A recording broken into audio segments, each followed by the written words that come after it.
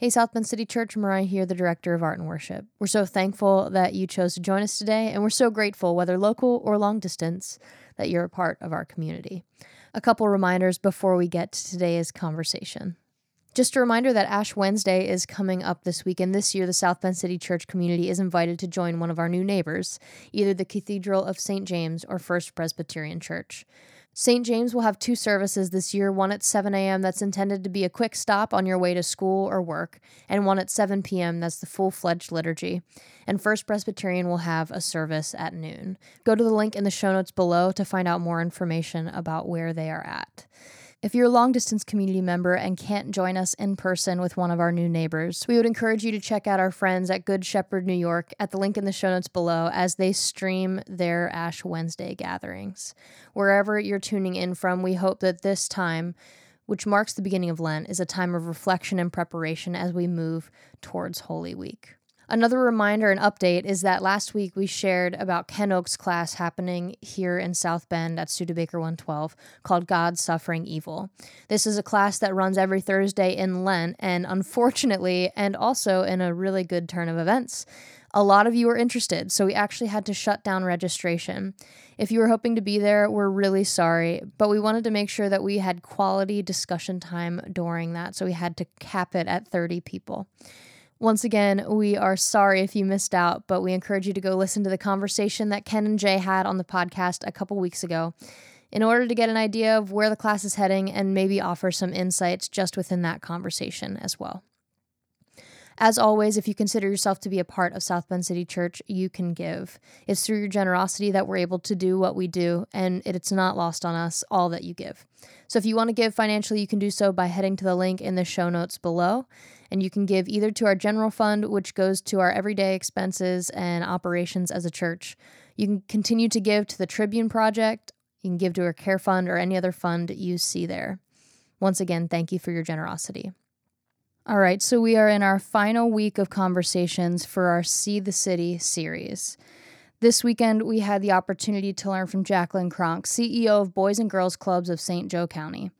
Not only did we learn more about the challenges facing kindergarten through 12th grade kids and their families, but we also announced a new partnership with the Boys and Girls Clubs with programs for kids launching at the Tribune this summer.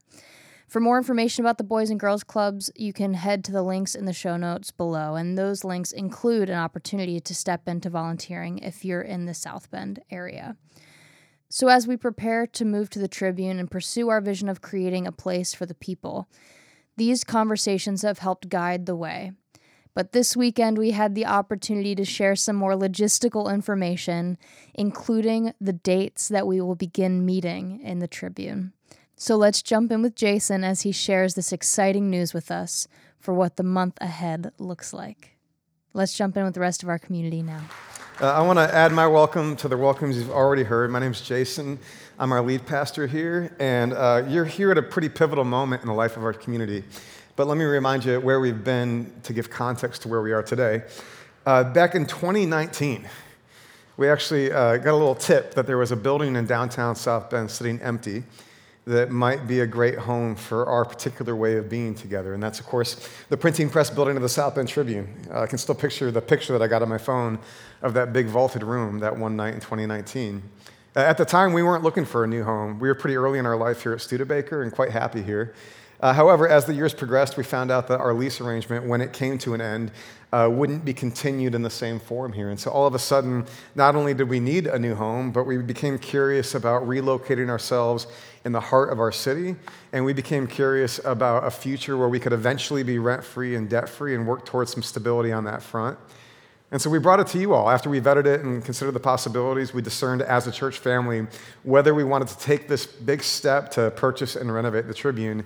And we all heard from a lot of you, a lot of enthusiasm and encouragement. We heard some questions and concerns. And we also heard a mandate, which is that the Tribune be not just a place for South Bend City Church, but a place for everyone. That we wanted that building to be a resource that we could steward for the benefit of all kinds of people who call South Bend home. Not just a holy huddle on Sundays for church people, but a public place for common good. And in fact, we discovered through our friend and church member Jake Titus that in the early days of the Tribune, the masthead of that newspaper called the newspaper a paper for the people. And we thought, what if we went a little further with it and we just said, let's make it a place for the people, right? So that's the journey that we've been on, and I'm here to tell you that we are right on the eve of our move to the Tribune. And today, for the first time, I get to give you the dates for our move. Are you excited about this? Yeah, it's very exciting.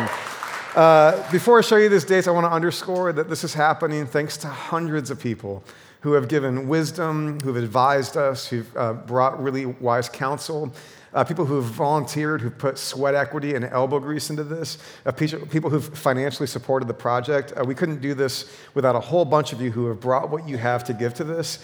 And it's because of you that I get to tell you today that we have a timeline for our move. First of all, on March 3rd, this will be our last Sunday here at Studebaker. And I want you to know that we recognize that's a significant moment for us too. Even as we're excited about what's ahead, we want to honor and say thank you for what has been here. I know for many of you, like walking into this physical space had its own weight to it, right? Maybe that was hard for you, scary for you, maybe it was full of hope. But in the years that have passed, we've found this place to be really sacred and meaningful. And we think that places matter. We think that matters. We got to start our life as a community in a formal sense on the old machine shop floor of this factory here, and we don't want to just skip right past that. So that'll be a very special Sunday for us. That's not just a day to pack things up. That's a day to honor and give thanks for what has been here. And so I hope that you'll make a point to be here on March 3rd if you can. Then on March 10th, we're doing a move day, so no regular gatherings on March 10th. Instead, that Sunday morning, we invite you to be part of the move. And then on March 17th, we will actually have our first Sunday at Tribune. That'll also, of course, be a very special day, and we hope that you'll be a part of it. The good news about that schedule as well is that the 17th gives us 2 full Sundays to find our groove before Easter. That seems very practically helpful before we get to that resurrection celebration and anticipate a number of new guests. Another note about that schedule, when you walk out today, please note we'll have these on the tables out there. Greeters will have them as well. We've got a really helpful print piece that has those dates along with details on Good Friday and Easter available. So grab this, put it on your refrigerator or next to your calendar, wherever you keep life sorted. Hopefully this will help you be a part of everything that's coming up. We're very excited about it. Now, we've got that workday on the 10th, but I want to let you know about some other workday options. So in addition to that Sunday morning where we'll put our hands on the project together, let me show you this other slide here. Between February 27th and March 14th, we've got a bunch of work opportunities because there's a lot of work to do to get all of this from here to there and set up. So during that window of time, on Tuesday and Thursday nights, we'll have work sessions from 6 to 8 p.m., and on Saturdays from 9 a.m. to noon. Now, if you keep an eye on social media or follow us on our website, you'll see some more details. Some of those Tuesday and Thursday nights will be here at Studebaker. Some will be over at the Tribune. I don't want to pummel you with all the details because that'll be a lot, but all those details will be on our social media. And let me say this, the opportunity is for everyone. We'd love to invite all of you to get your hands on it. You can be low skill, high skill. You can feel like you know exactly what you know to do when you walk into a moving day, or you could be like me.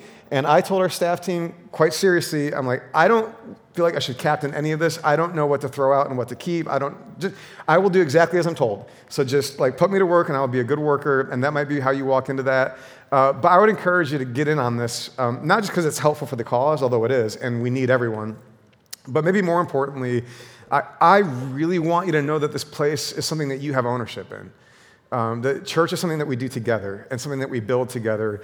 And so for you to have a chance to get your hands on it is a really beautiful way for you to know that for yourself. And even if you don't, it doesn't mean it's not true. But to do that is to really invest your own energy in that experience so that when you walk in there on that first Sunday, you can look around and know that you're a part of making this what it is. And so again, you'll see all these details pushed out through social media and on our website in the weeks ahead. But you're here today, and we are excited for you to be the first to know about our transitional schedule over to the Tribune. We're very excited about it. Now, I mentioned that we want the Tribune to be a place for the people. And if you've been here the last few weeks, you also know that we have this conviction together, which is that for that building to be a place for the people means that we have to be a people for the people. That, of course, architecture and design matter. Those are ways that we reflect that value.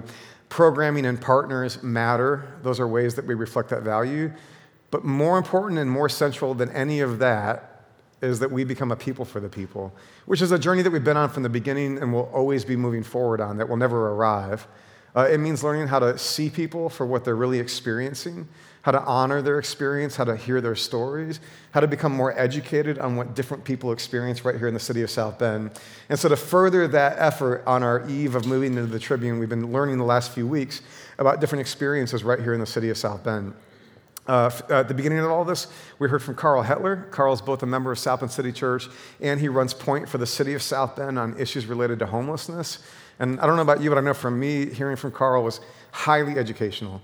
As I learned more about the things that people experience when they experience homelessness, the kinds of factors that contribute to that, and the best ways that we can help people who want to transition out of that. The week after that, we heard from Juan Constantino, the executive director of La Casa de Amistad. That organization serves the Latino, Hispanic, and immigrant community here in South Bend.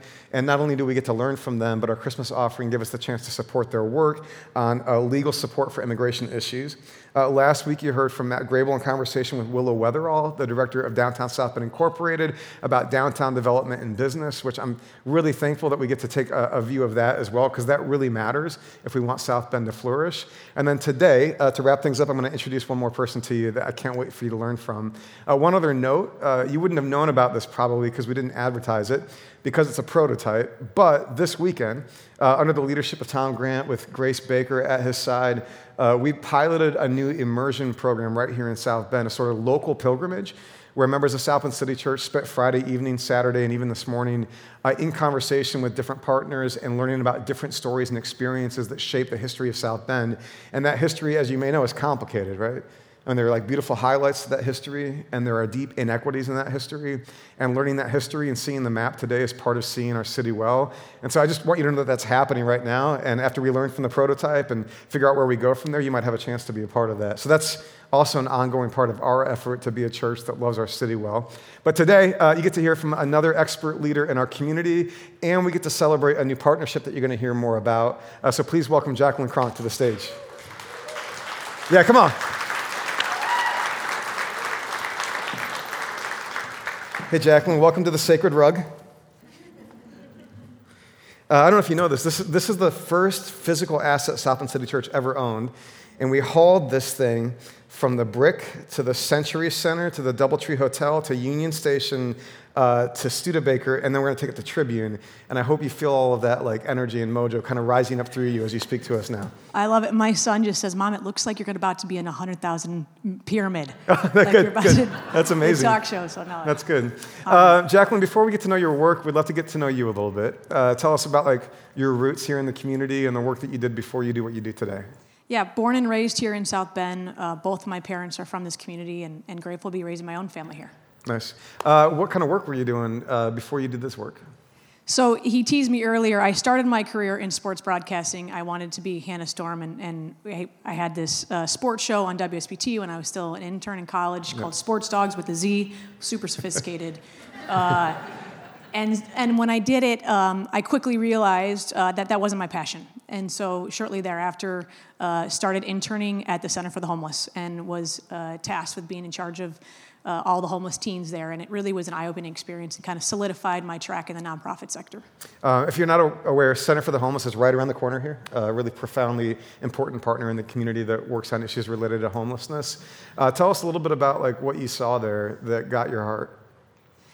Yeah, well, there's a myriad of issues that bring a child into homelessness, but I had an opportunity to take several of them to Washington, D.C. for a week and to see all of our nation's sites and to learn about the history and the experiences there and to really see that through a child's eyes and to give them access and opportunity to do that. But when we came back upon reflecting and they had to do a report and to dive in and it wasn't Martin Luther King's steps. It wasn't the White House. It wasn't all those experiences. They all commented about the pillows in the hotel room and how soft they were and how comfortable they were.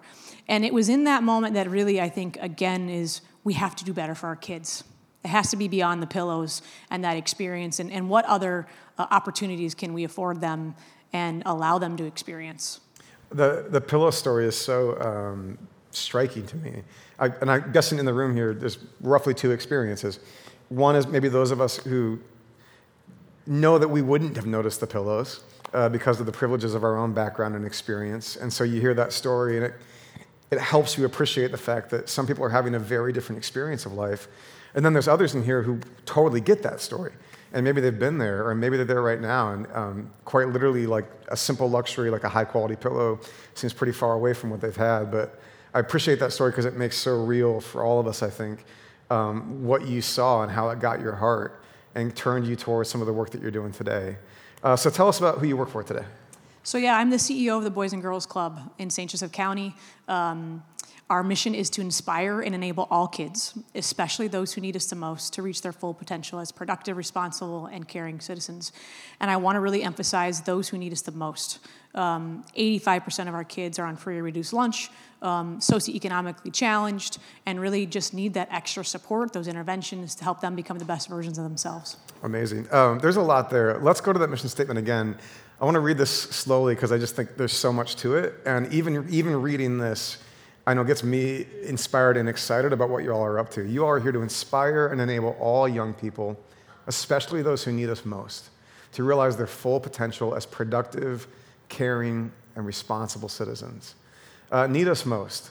Talk to us about the needs that you all see and how you think about that. Yeah, when you're talking about the demand for our services, I want to first, as a precursor, say we really believe strongly in asset-based framing and that our kids have tremendous potential, right? And so that I want to say as a baseline. But they also have Sorry, needs. let me pause there. Just that's kind of technical for some people. So by that you mean we don't start by just seeing what's missing in these kids, right? We also see what's there, what's good, what's beautiful, what's strong. And that should be our baseline, right? Yeah. That should be our focus, is that when you walk through our doors, your potential is great. Yeah. Your dignity, your worth, everything about you is unique and special, and we need to celebrate that. You aren't defined by your challenge in literacy or your challenge in math or your socioeconomic background. And I think the Boys and Girls Club, what we try to do is break those barriers down as much as possible and then embrace the child for where they're at and give them the supports that they need to thrive. That's amazing. If you've been around here for even a little while, hopefully your ears are ringing a little bit. We don't expect our community partners to share the same theological story that our church holds, but we do look for shared values, right? And these values can be expressed in different ways and with different language. But if you've been around here for a little while, hopefully you've heard us invoke one of our mantras, which is illustrated on the top right over there, everyone an icon.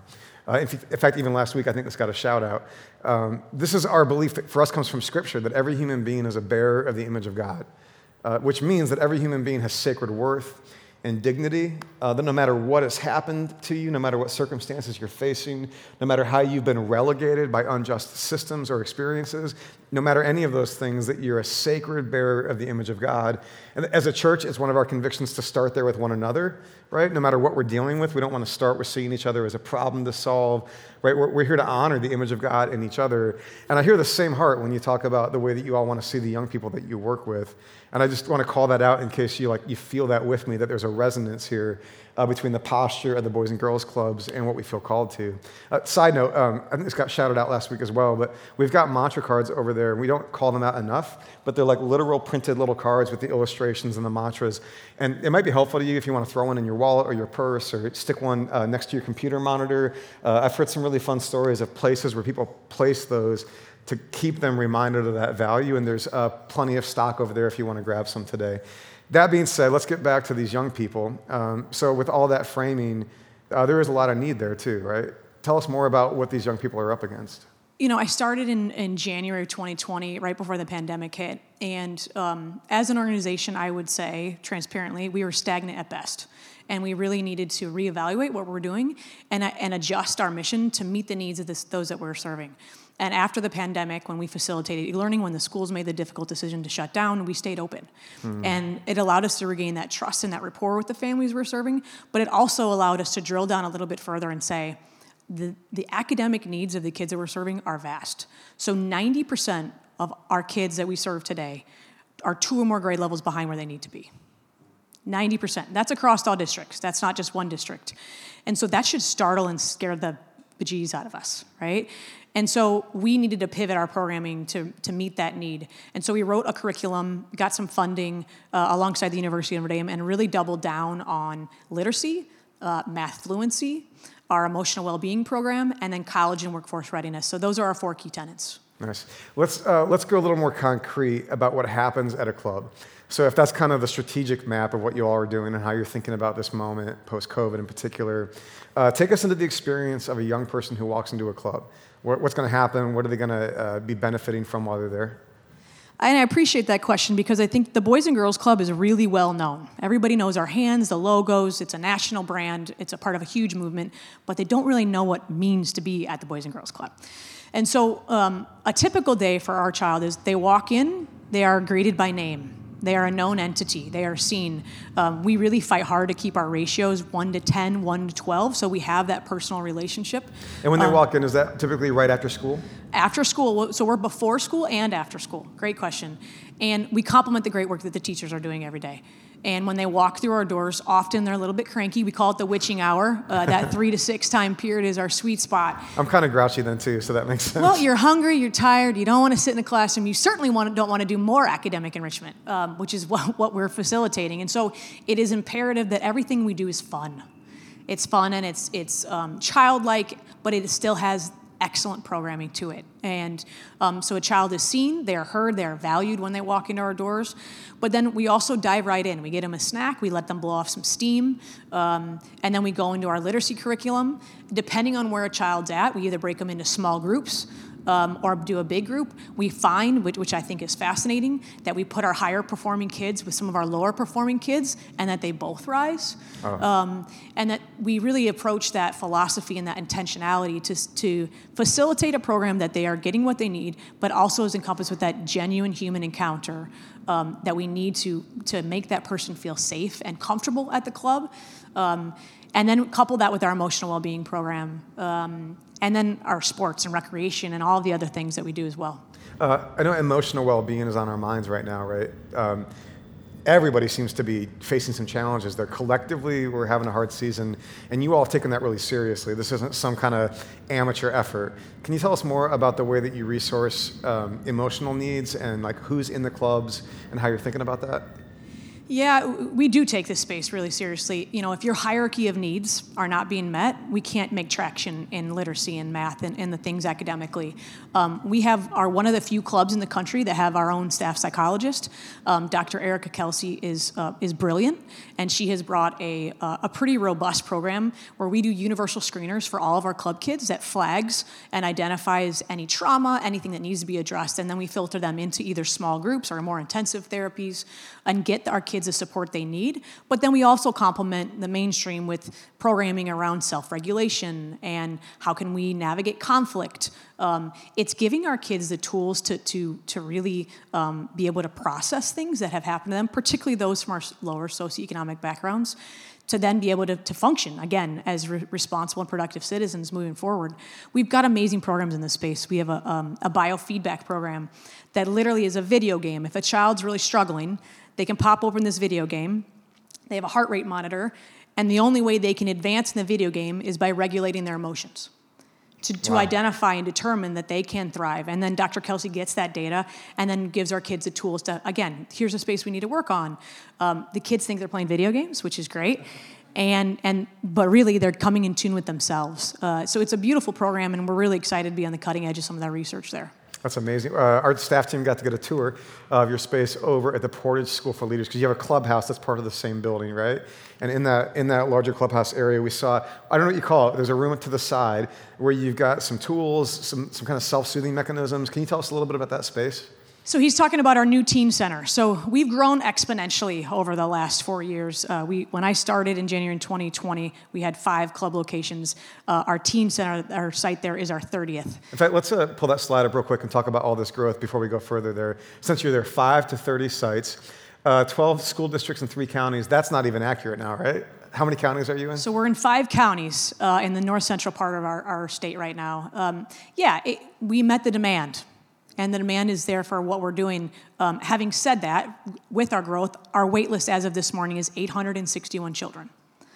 And so the supply far outweighs the demand. And so we're doing our best to stay a squeaky wheel, to get additional funding, to make sure our workforce is where we need it to be, and to be serving these kids as effectively as possible.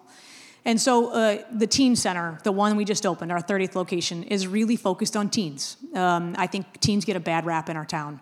And we need to find ways, the onus is on us, the responsibility is on us to engage them in a productive and positive way, and to give them career exploration opportunities, to give them exposure to certifications and skills that will lead to high demand, high wage jobs.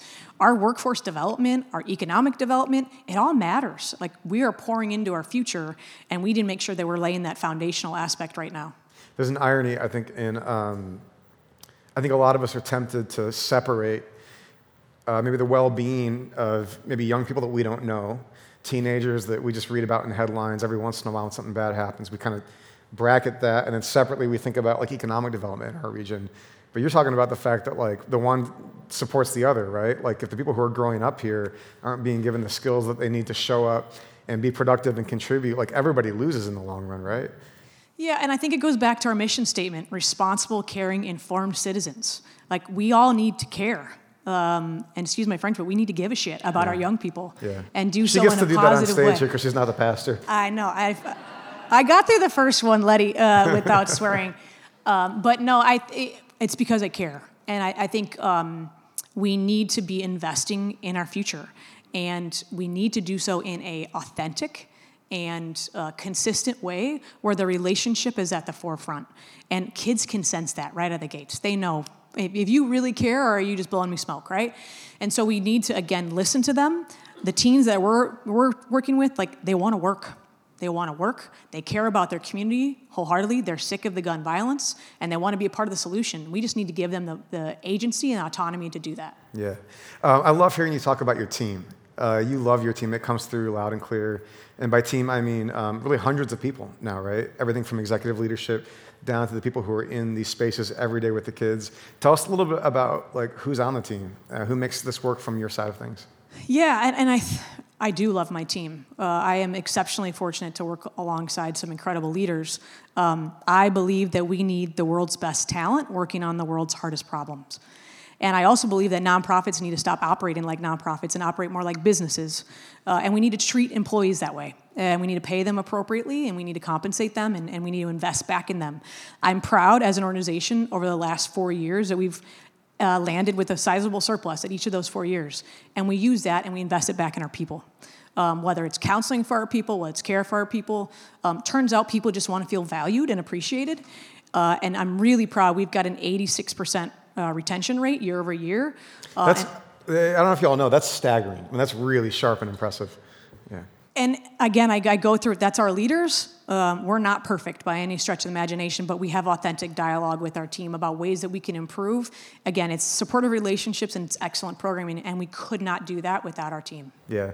You mentioned before that one thing that is a sort of point of pride is when former like club members like join the team, right? That's a dynamic there? Yeah, we have a significant number of former club kids who are now club directors, which is like, for me, that's what success looks like. It's those who are investing back into the organization that helped make them a leader and a voice for the future. And so seeing our club kids come to fruition, and it makes me feel old now, but to see that path and how excited they are to come to work every day, I mean, they get it. They're like, I was that kid. I do get you. I do see you, and I can help you cut through whatever you're working through right now and help you become the best version of yourself. Yeah.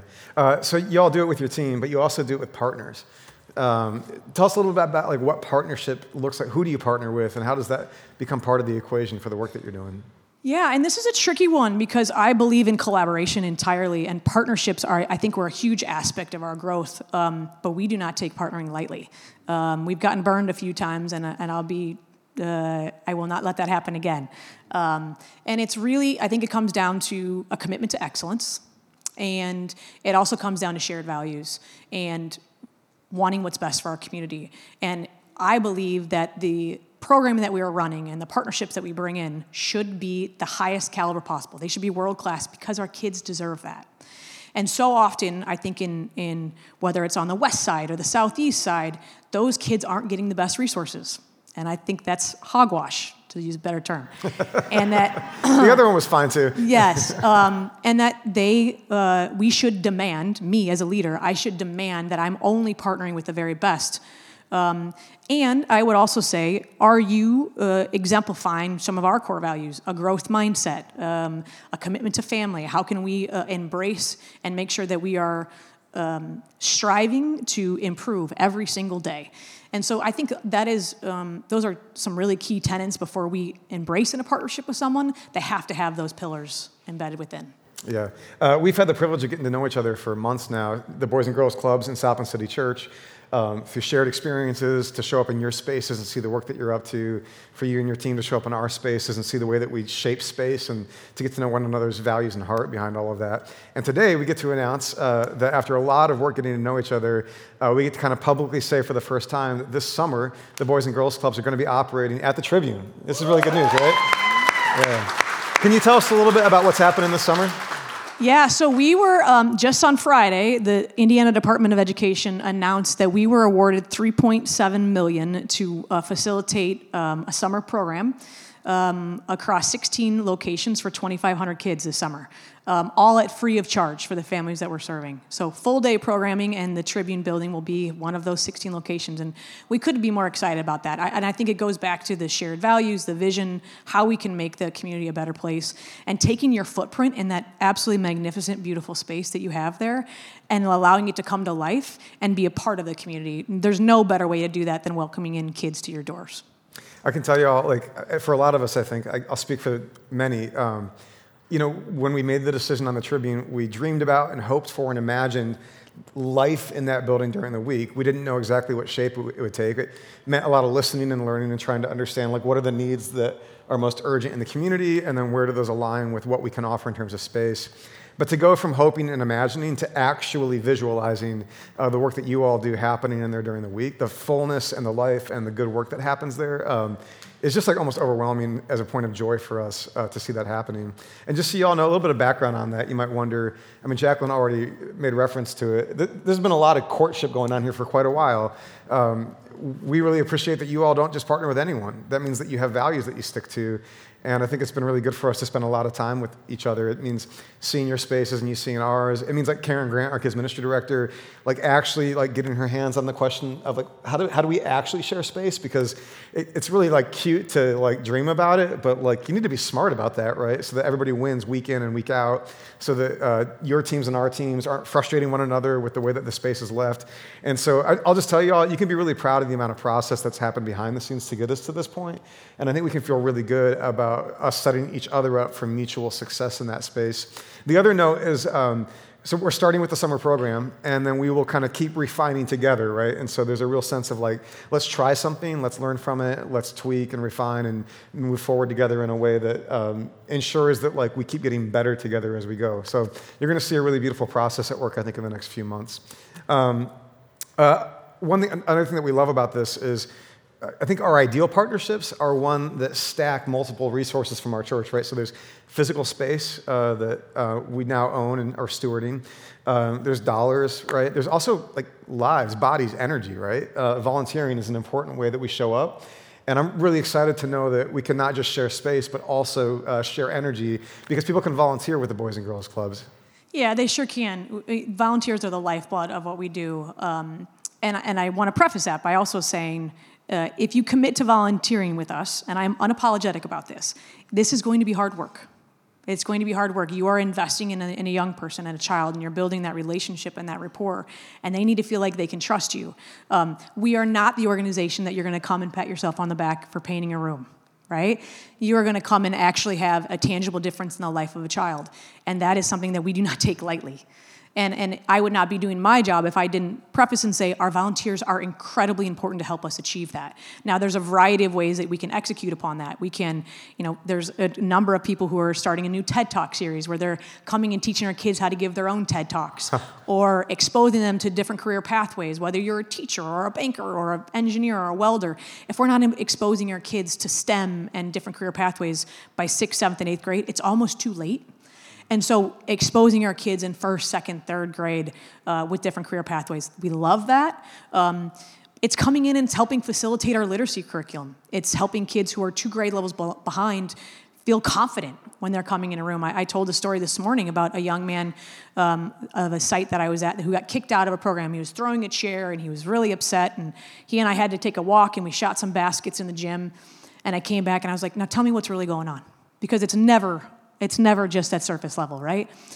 And honestly, to our emotional being team's credit, he was able to vocalize that and say, I would rather act a fool than be outed that I don't know how to read to my other 5th grade peers.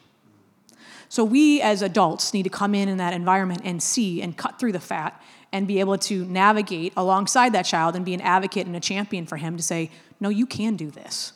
You can do this, and we're going to help you do it, and you're going to feel good about it along the way. And then, he sits up a little bit straighter, and then when his mom comes to pick him up, more often than not, she's getting bad news from somebody about his behavior, and I was like, he was awesome today. And then she perks up, right? And then you can see that ripple effect of how that could change the lens of a child's perspective on themselves, and how absolutely important that is for us to be putting these positive deposits into them every single day consistently. We have, even at some of our sites, we're constantly striving to get better, but we have them wear little buzzers on their hips that buzz every 2 minutes to give positive affirmation to our kids, constant. And they have reported back to us that feels so good for them, and it feels good for the kids, and you can see the entire culture rise. Now, it's not Pavlov's dog, so it's not forever, but it does create that muscle memory and that intentionality of this is how you allow someone to thrive, and this is what we all need as human beings to feel good. It goes back to our employees. They're no different than the kids we're serving. Everyone wants to be valued, seen, and heard. For volunteers, people who hear that vision and that challenge and they get excited about it, how do they take a next step toward the organization to get involved? Yeah, we'll send out contact information. We've got rotating volunteer orientations. We take safety very, very seriously. And so you'd have to go through some of our protocols and learn more about our safety because our job is to protect our kids above all. And then we can dive you in and get you, we have 30 locations. So if you're in Mishawaka, now we're in Penn, we're down in the John Glenn district, but we also are in White County, and we're in Cass and Fulton. And so we are growing rapidly to try to meet the demand, particularly in those rural areas where they might not have access to after-school programming like they do up here. Amazing. We'll channel those contact points out to you all through the podcast notes, and you'll be able to see that after the Sunday here. I'm curious how you all think about success. Like, what does it look like to succeed for the Boys and Girls Clubs, and how do you know when it's happening? Yeah, our leadership team, we are laser focused on this. So our goal is to be the best Boys and Girls Club in the country in the next 10 years. And so we've got our 3 and our 5-year objectives laid out to that. But it's all about growth. It's meeting the demand for the services, but also having a tangible and meaningful impact in improving the lives of our community and our young people. It starts with them. Whether it's tying to the Department of Ed's standards on literacy, whether it's making sure that our kids are self-regulated, whether it's making sure that our staff really feel appreciated and valued and have career pathways. I think all of those tenets are critical to the success and becoming that 10 years from now. So those are kind of metric level success stories. But can you drop down from that back to maybe a personal example of like where you feel like you've seen a success story that helps you know that what you're doing is mattering? Yeah, we had a young woman at one of our South Bend elementary schools who was really struggling, and had been suspended multiple times and needed to be assessed for her IEP and some behavioral issues. What's that? IEP, Individualized Education Plan. So I'm sorry, we've got a lot of short little acronyms, but IEP, so it is a pathway for a child to really thrive and succeed at school. The turnaround time for a child to get evaluated is anywhere from 6 to 9 months. So she continued to get suspended, single dad at home. Dad lost his job because he didn't have childcare to offset and to make sure that his daughter had what he needed or what she needed and wasn't left unsupervised. That was actually the impetus behind our emotional well-being program, her alone. I was like, we have got to do better by this child. And so Dr. Kelsey, our staff psychologist, our turnaround time for kids to be seen or assessed with an IEP is 5 days.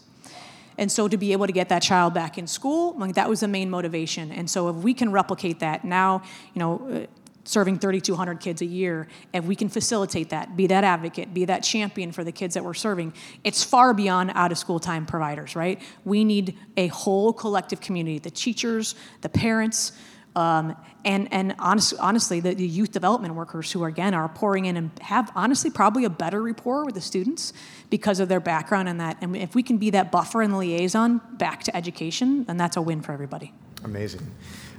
Jacqueline, I've spent a little bit of time with you now and gotten to know a bit of how you work and how you lead. And I gather, I think even for those who are sitting in the room right now, just beginning to get to know you and your work, that there's a real sense that you're a leader that we want to learn from.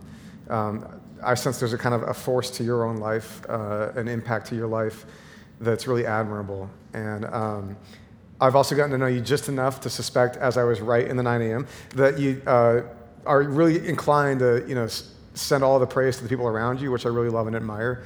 I also love and admire the fact that story that you tell about the fourth grader who was acting out, and then you had to go shoot hoops with him for a little bit, that it's you, the CEO, also in the club doing the work. I think there's an integrity to that rings really true for us. And so I really want to ask you just for a moment about your own self-leadership. Being with you, it can feel like this is inevitable for you. Like this is just the way your life works, that you show up this way, that you care about these things, that you have this impact.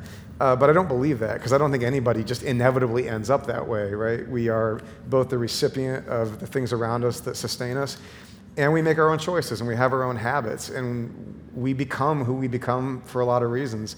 And if it's okay, I'd love to just poke in a little bit and ask you how you sustain your leadership. How did you become the person who cares about these things?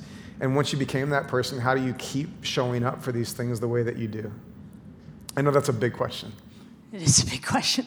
I do so imperfectly.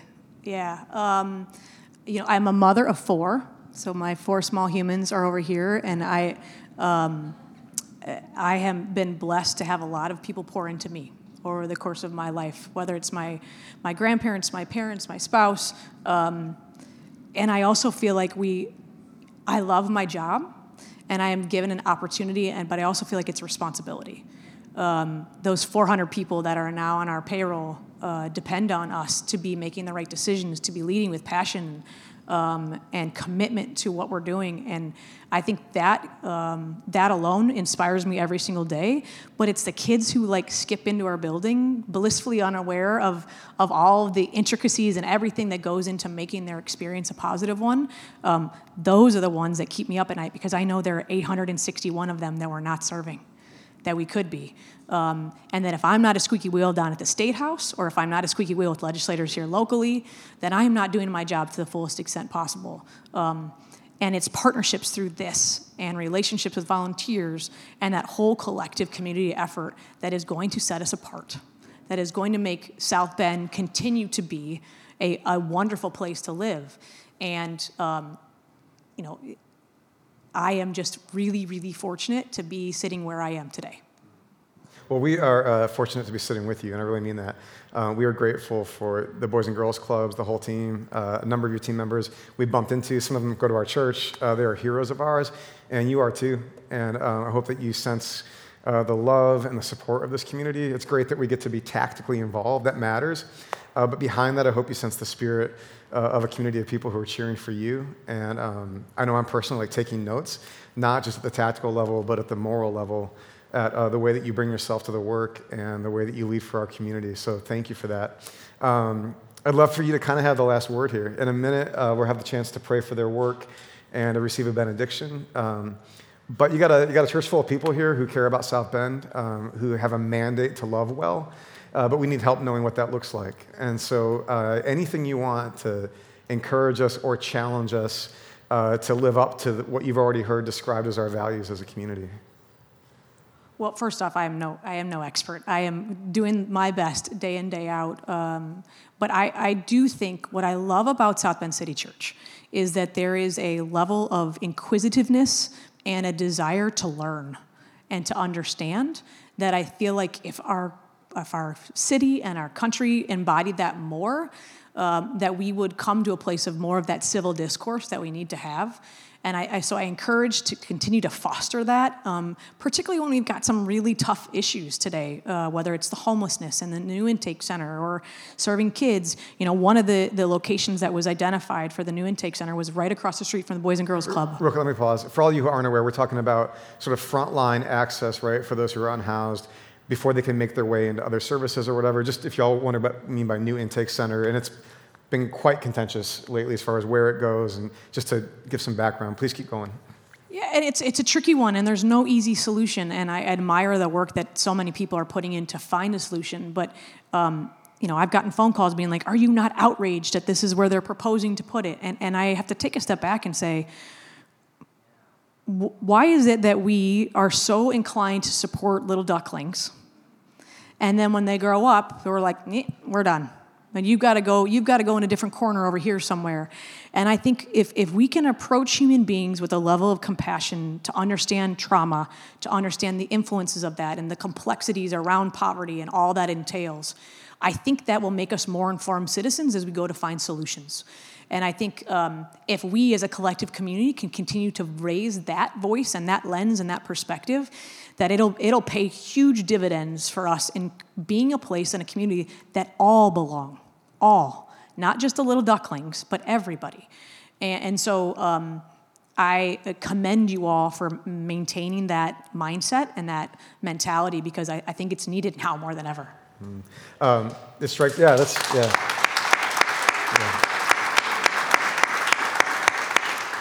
It strikes me that Juan Constantino here 2 weeks ago, he had kind of a similar mandate for us, this sort of Latino, Hispanic, and immigrant community, and his mandate was like, keep learning. And as you were talking, I was thinking about how I think everybody wants to think of themselves as compassionate, but so often fear, I think, becomes the thing that blocks that effort, right? But the curiosity that you're calling us to can be one way of overcoming that fear, right? The more curious we are, the less we have to be afraid, and the more we can move forward together. So thank you for that word for us. We'd love to, offer a prayer for you and for the Boys and Girls Clubs, for your team, for the young people that you serve. What should we pray for? I would say that we are able to fulfill our mission to the highest extent possible, that we can eliminate that wait list, that our staff is inspired and motivated to come into work every single day. They have the hardest jobs by none, that they are making a meaningful and tangible difference in the lives of the kids that we're serving and their families, and that together we can rise as a community. That's awesome. Well, we'd love to pray for that. So church, if you're able, will you stand to your feet? I'm going to offer a prayer for the work that we've just heard about, and then when that's done, I'm going to share with us a benediction. So let's pray. Loving God, we thank you for the good work that we've heard about today. We know there's profound need in our community, as there is in pretty much every place in this world. And yet, in the face of that need, there are so many brave, beautiful, and creative things happening. And so we thank you, and we thank you that we get to be a part of it. We pray for the Boys and Girls Clubs of St. Joe County and beyond, since apparently they're for 5 counties now. And we thank you for them, for the many who show up every day, who work tirelessly on behalf of these young people. I pray for Jacqueline herself, for her team, for those in leadership, and for those on the front lines, that they would have what they need at every level. So I pray that they would have the right spaces, the right materials, the right financial resources, the right insight and wisdom, the right tools. I pray, too, that they would have what they need in their spirits, that they would discover that there's a love and a power pouring through them, filling up their hearts and sustaining them, that they would feel in some strange way that they are not on their own in this work. I pray that, too, for South Bend City Church, that we'd be a part of the material answer to that prayer, that we'd be part of answering the request that they not be on their own. So thank you for the chance to be with them in it. We pray for the young people who will show up at clubs across these 5 counties, that they will discover a space where they know that they are loved, that they matter, that their sacred dignity is named and drawn out. And we pray especially for the young people who will show up at the Tribune, that everything about that place will be in the service of love and flourishing, that we'll meet people on common ground for the common good, and that these young people will be a part of that. So thank you again for these incredible partners and the incredible work that's happening here. Thank you for all the love and compassion that mark this city, and for the ways that we keep discovering that we belong to each other. I pray that you would help us to grow up further and further into that, and I pray through Christ. Amen. And now, church, may we learn to love and see well. May we be the kind of community that lives up to its calling as a community of grace and peace, of generosity and justice for our city and the world. May the Tribune be a place for the people as we become a people for the people, and may grace and peace be with you. Amen. Love you all. See you next week.